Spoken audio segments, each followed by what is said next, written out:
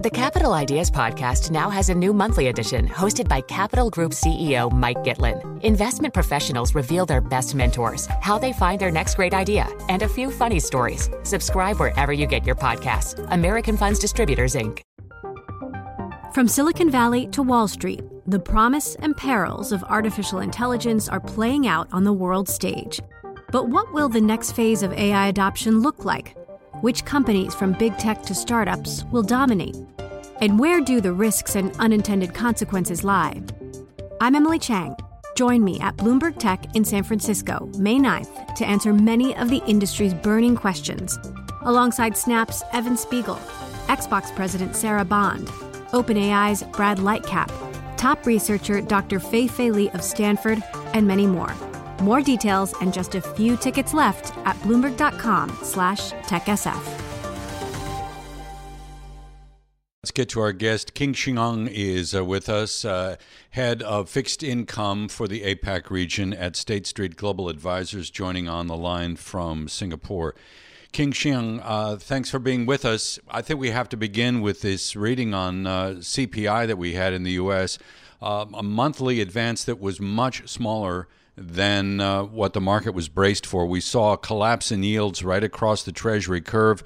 I think the market was already braced for the fact that we're going to probably more than likely see a 50 basis point rate hike tomorrow at the Fed's December meeting. But does this necessarily mean that the Fed is going to become far less aggressive in its stance on raising rates as we move into 2023?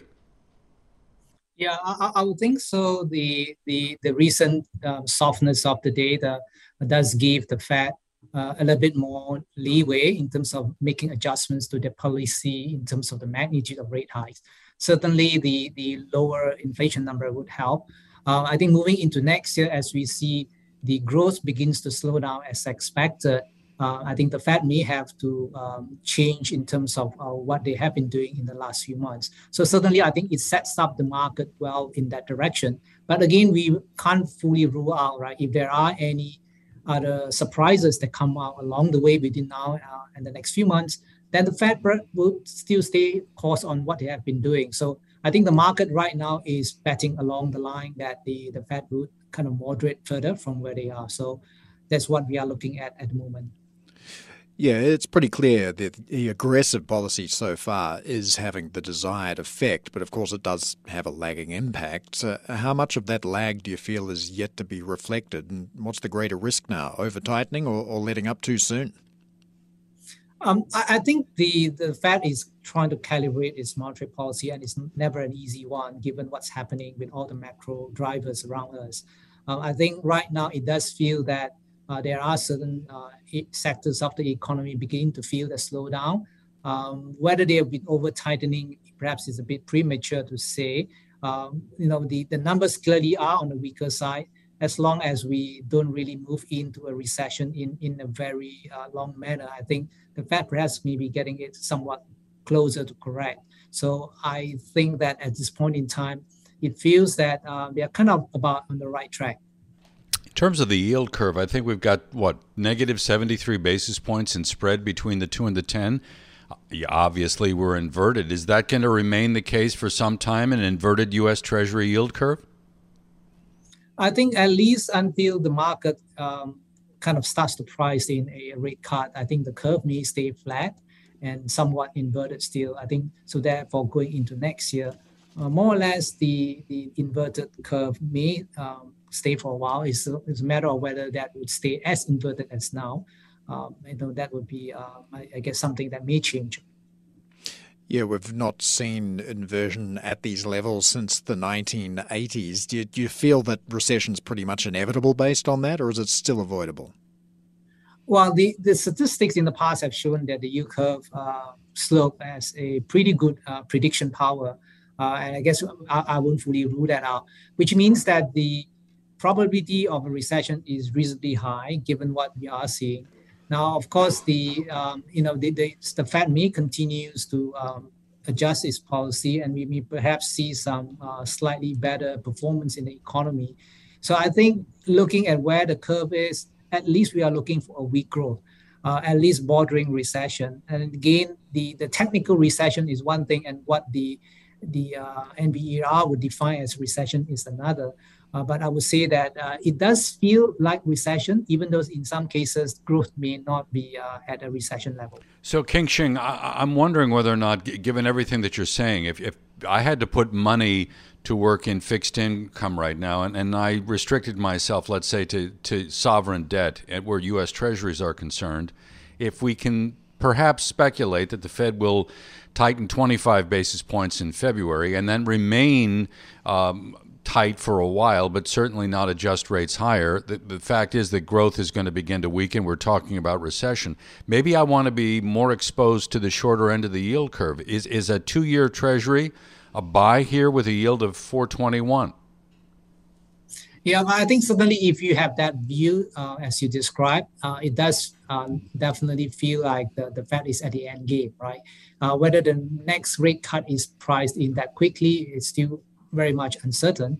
But certainly if you have that view, 50 basis points this week and 25 in February next year, and kind of like that's the end of that, and growth doesn't look good, the very likelihood of the front end starts to do better, I think is getting there. I guess it's really a timing. So I think I would kind of agree that, at some point, the short end will start to do better. So I know you also see emerging market local currency bonds rebounding. What's your case? Yeah, the emerging markets rebound is driven by a few things. First of all is the overall sentiment on rates, we believe, are tilting towards less of a tightening at this point in time, even though we are not fully done. Hence, the sell-off in rates, developed market as well as emerging market, we feel that they're offering value. Emerging market, in the sense that we have seen this year, have been beaten up quite badly as well, not just on the rate side, but also on the FX or the currency side. Hence, we are looking at, from the point of valuation and where investors' positioning is at the moment, it does feel like the EM local currency on Asia does offer a good opportunity for a rebound next year. So we would be looking at opportunity in this area for next year. So I'm going to read between the lines then. What we're talking about in terms of U.S. rates, if you extend that into the foreign exchange, the dollar is probably topped out. Are you expecting the dollar to weaken in 2023? And then that would create the case for maybe fixed income products, let's say, that are non-dollar denominated. Yep, certainly. The dollar has been helped this year by the U.S. Fed rates, obviously, plus also some uncertainty and the risk off as well. So clearly next year, if we're expecting the Fed to moderate and pause thereafter, I think dollar would start to lose its strong support there. Plus also the fact that the other economies are beginning to kind of stage a bit of a recovery, and they're going to be adjusting as well from a low base. So that sets up well for Asian FX, I would think, for next year. And this year has been really bad for many of the Asian currencies.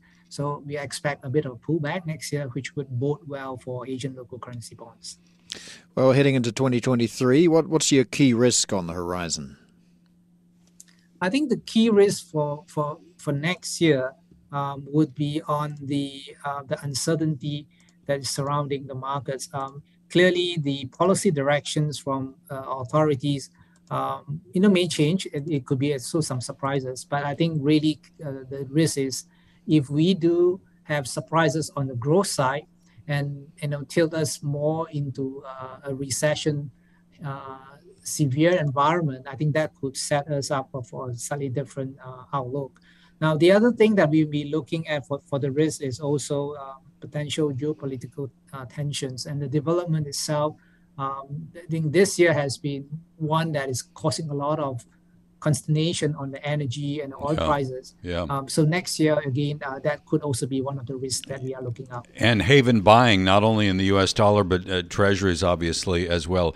Kheng Ng is Asia Pacific head of fixed income at State Street Global Advisors, our guest here on Daybreak Asia. From Silicon Valley to Wall Street, the promise and perils of artificial intelligence are playing out on the world stage. But what will the next phase of AI adoption look like? Which companies, from big tech to startups, will dominate? And where do the risks and unintended consequences lie? I'm Emily Chang. Join me at Bloomberg Tech in San Francisco, May 9th, to answer many of the industry's burning questions, alongside Snap's Evan Spiegel, Xbox President Sarah Bond, OpenAI's Brad Lightcap, top researcher Dr. Fei Li of Stanford, and many more. More details and just a few tickets left at Bloomberg.com/TechSF.